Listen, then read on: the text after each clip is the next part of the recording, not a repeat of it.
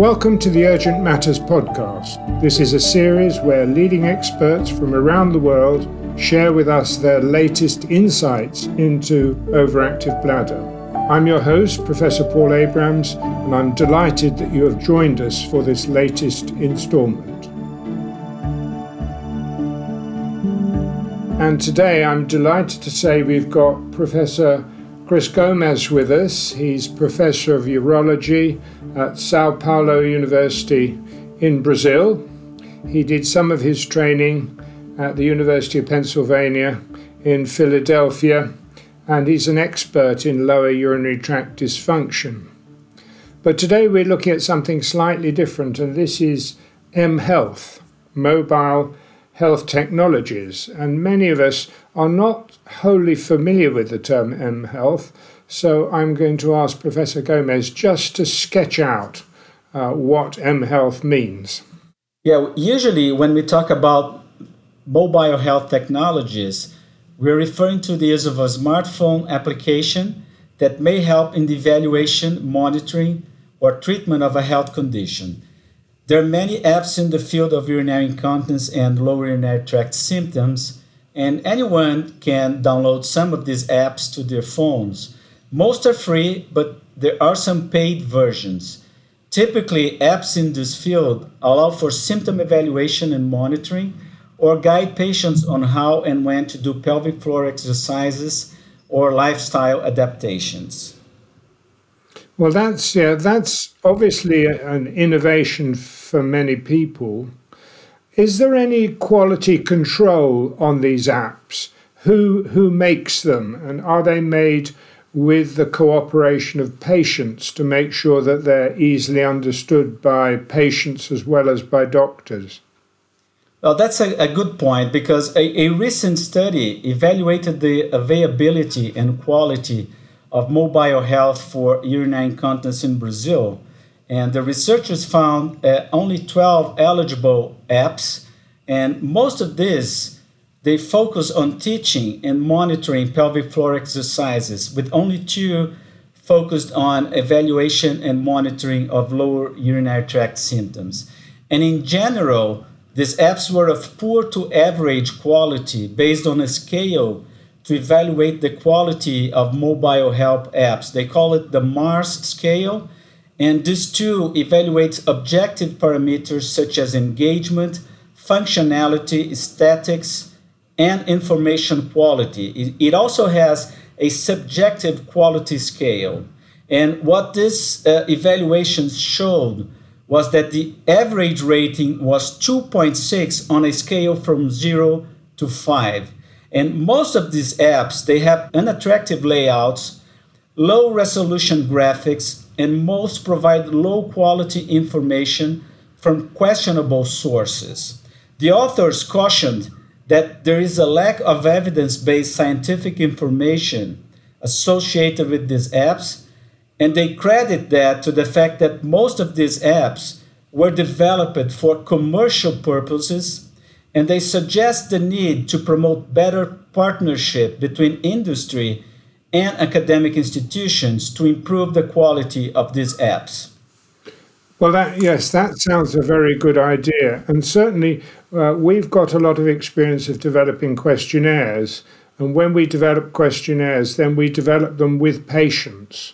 So as well as having industry and academics in partnership, do you think it's also important to include patients?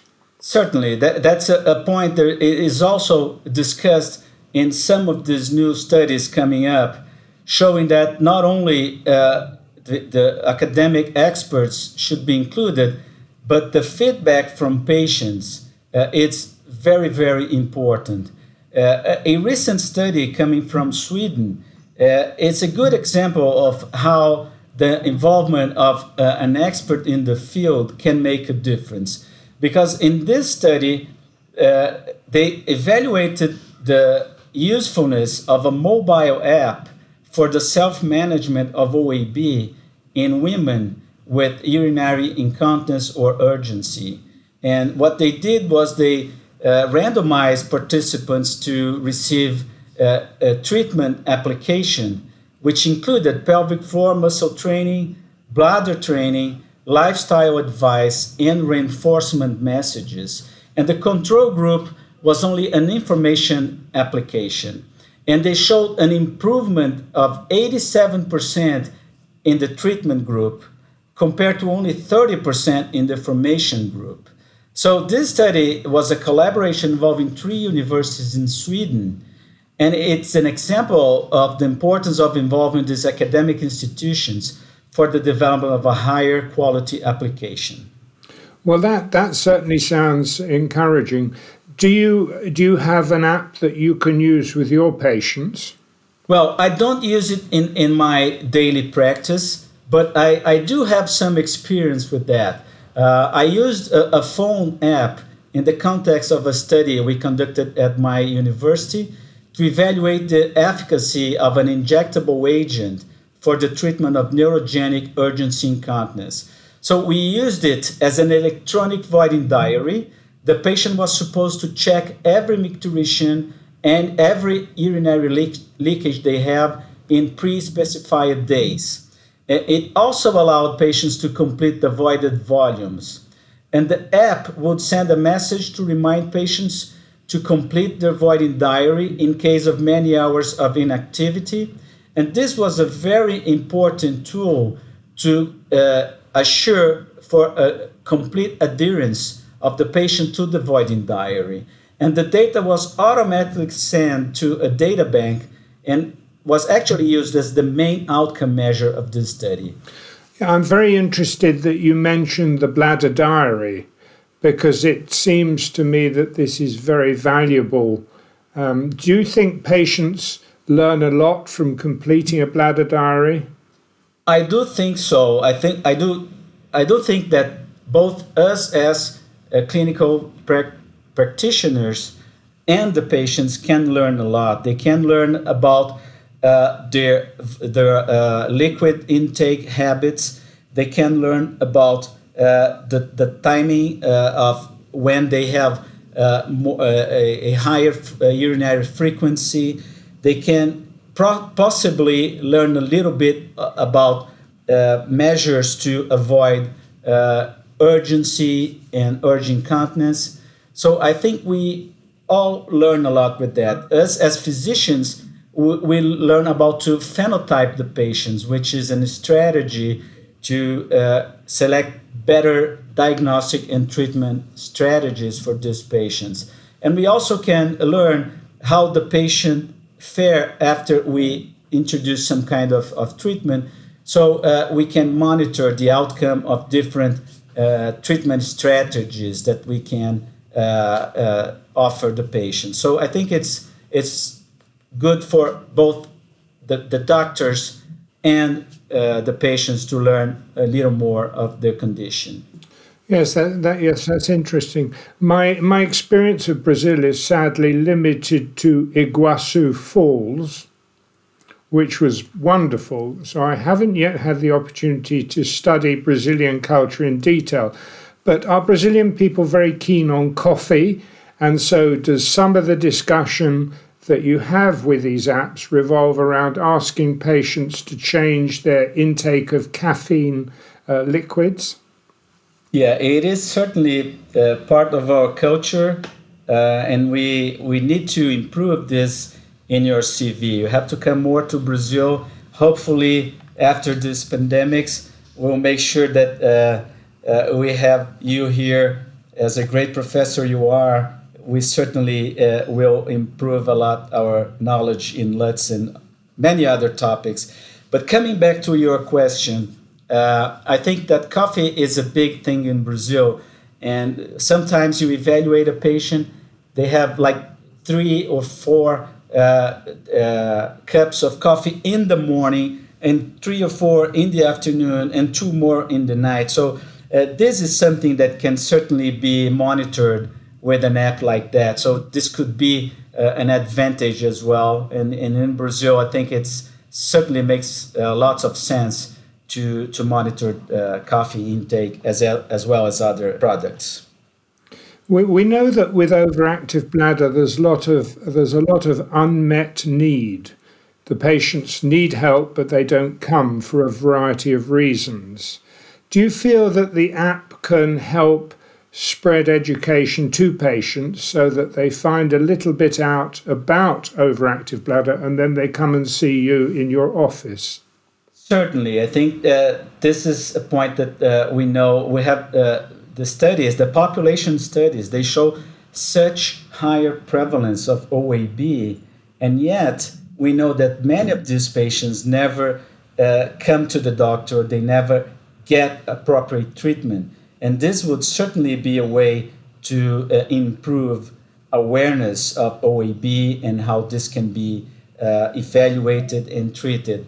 And we discussed some of the other unmet needs that we can have, and probably mobile technology could help. And one of that we just mentioned is the ability to, by improving our knowledge about patients' symptoms, we can better phenotype patients and possibly personalize treatment in a much better way than we do nowadays. And another point is we can look at subgroups of patients, such as the elderly patients. So this could be a population with more difficulty coming to medical visits, and they have more complex multifactorial lower urinary tract symptoms. And on the other hand, it's been shown that they can really use smartphones when they're provided the necessary training.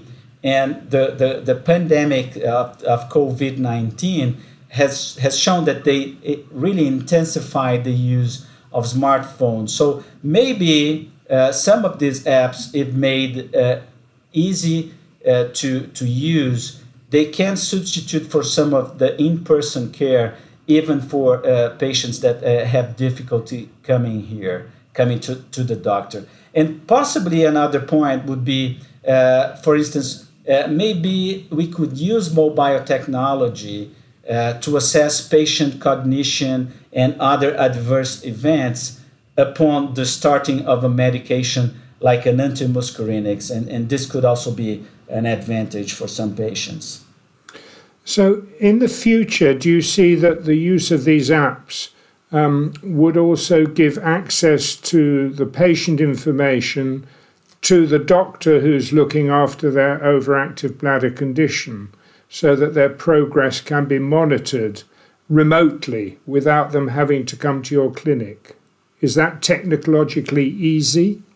I think so. We are not at this point right now, but I think we have the tools that are needed to get to this point.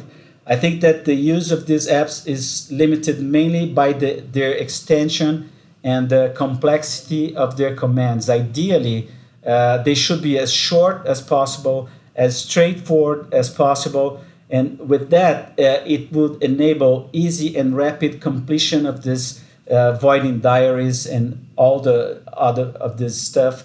And they would certainly help expand the use of this methodology. So I think that we are going to see that in the future, and part of this will be an effort to make them easier and more straightforward to the patients. In this regard, I just wanted to tell you that we have just developed a visual questionnaire to evaluate lower urinary tract symptoms with the aim to facilitate comprehension and allow for a quicker completion. We validated this new questionnaire, which is just visual, there's no words there, and comparing it to the IPSS, the International Prostate Symptom Score, which is the most widely used symptom score, as you know. And we are now trying to develop a mobile version of this questionnaire with the inclusion of a few more features. And we hope that this will help in the future for getting more close to something as you just described it, Paul. I'm also interested in whether or not you have changed the way you consult with patients during the pandemic. Are you talking to them much more on the telephone and perhaps by video conference? And do you think that these methods of talking to patients will continue after the pandemic because they produce certain advantages. Yes, I totally agree with that. I mean, I'm certainly making many remote evaluations of my patients, something that I was never used to do before the pandemic. So this is certainly something that came very strongly. And in Brazil right now, as we still have high numbers in terms of epidemiology of COVID, we think that this will go on for some time. As for the future, in the long term, I think that many patients will enjoy not having to get away from their homes, from their routines, and having to go to visit the doctor if they have an opportunity to do some kind of telemedicine. And this the use of these applications will certainly give them an opportunity to do that. So in the way I see it, in the long term, it will be a good tool for the evaluation of patients. It will not be as much as we are using right now. We can tell that because when the pandemic was in the highest numbers in Brazil, we did not see any patient at all in our office. But then as the numbers were going down, some of the patients came back. Some of the patients were doing remote evaluations. But in the second wave, more of the patients went back to remote evaluations, but always with a reasonable number of patients always opting for the remote evaluation. So I think I agree with you, and even in the long term, we should be using more remote evaluations. Well, thank you very much. It's been extremely interesting talking to you, and you've given us an excellent insight into the possibilities of mHealth with apps and how this can improve patient care in OAB. I'm sure this is long overdue, and it's a little ironic that these opportunities maybe have come because of the COVID pandemic, which we hope will soon be finished. So thank you very much indeed, Professor Gomes, for these very interesting points that you've made. Thank you very much, and I think this was a great conversation, Paul. Thank you. Thank you very much for listening to this episode of the Urgent Matters podcast series, and we hope that this has helped share further insights into overactive bladder. We would like to thank Astellas for their kind support in sponsoring this podcast. Please stay tuned for the next episode where we continue to explore key insights from experts in the field of OAB.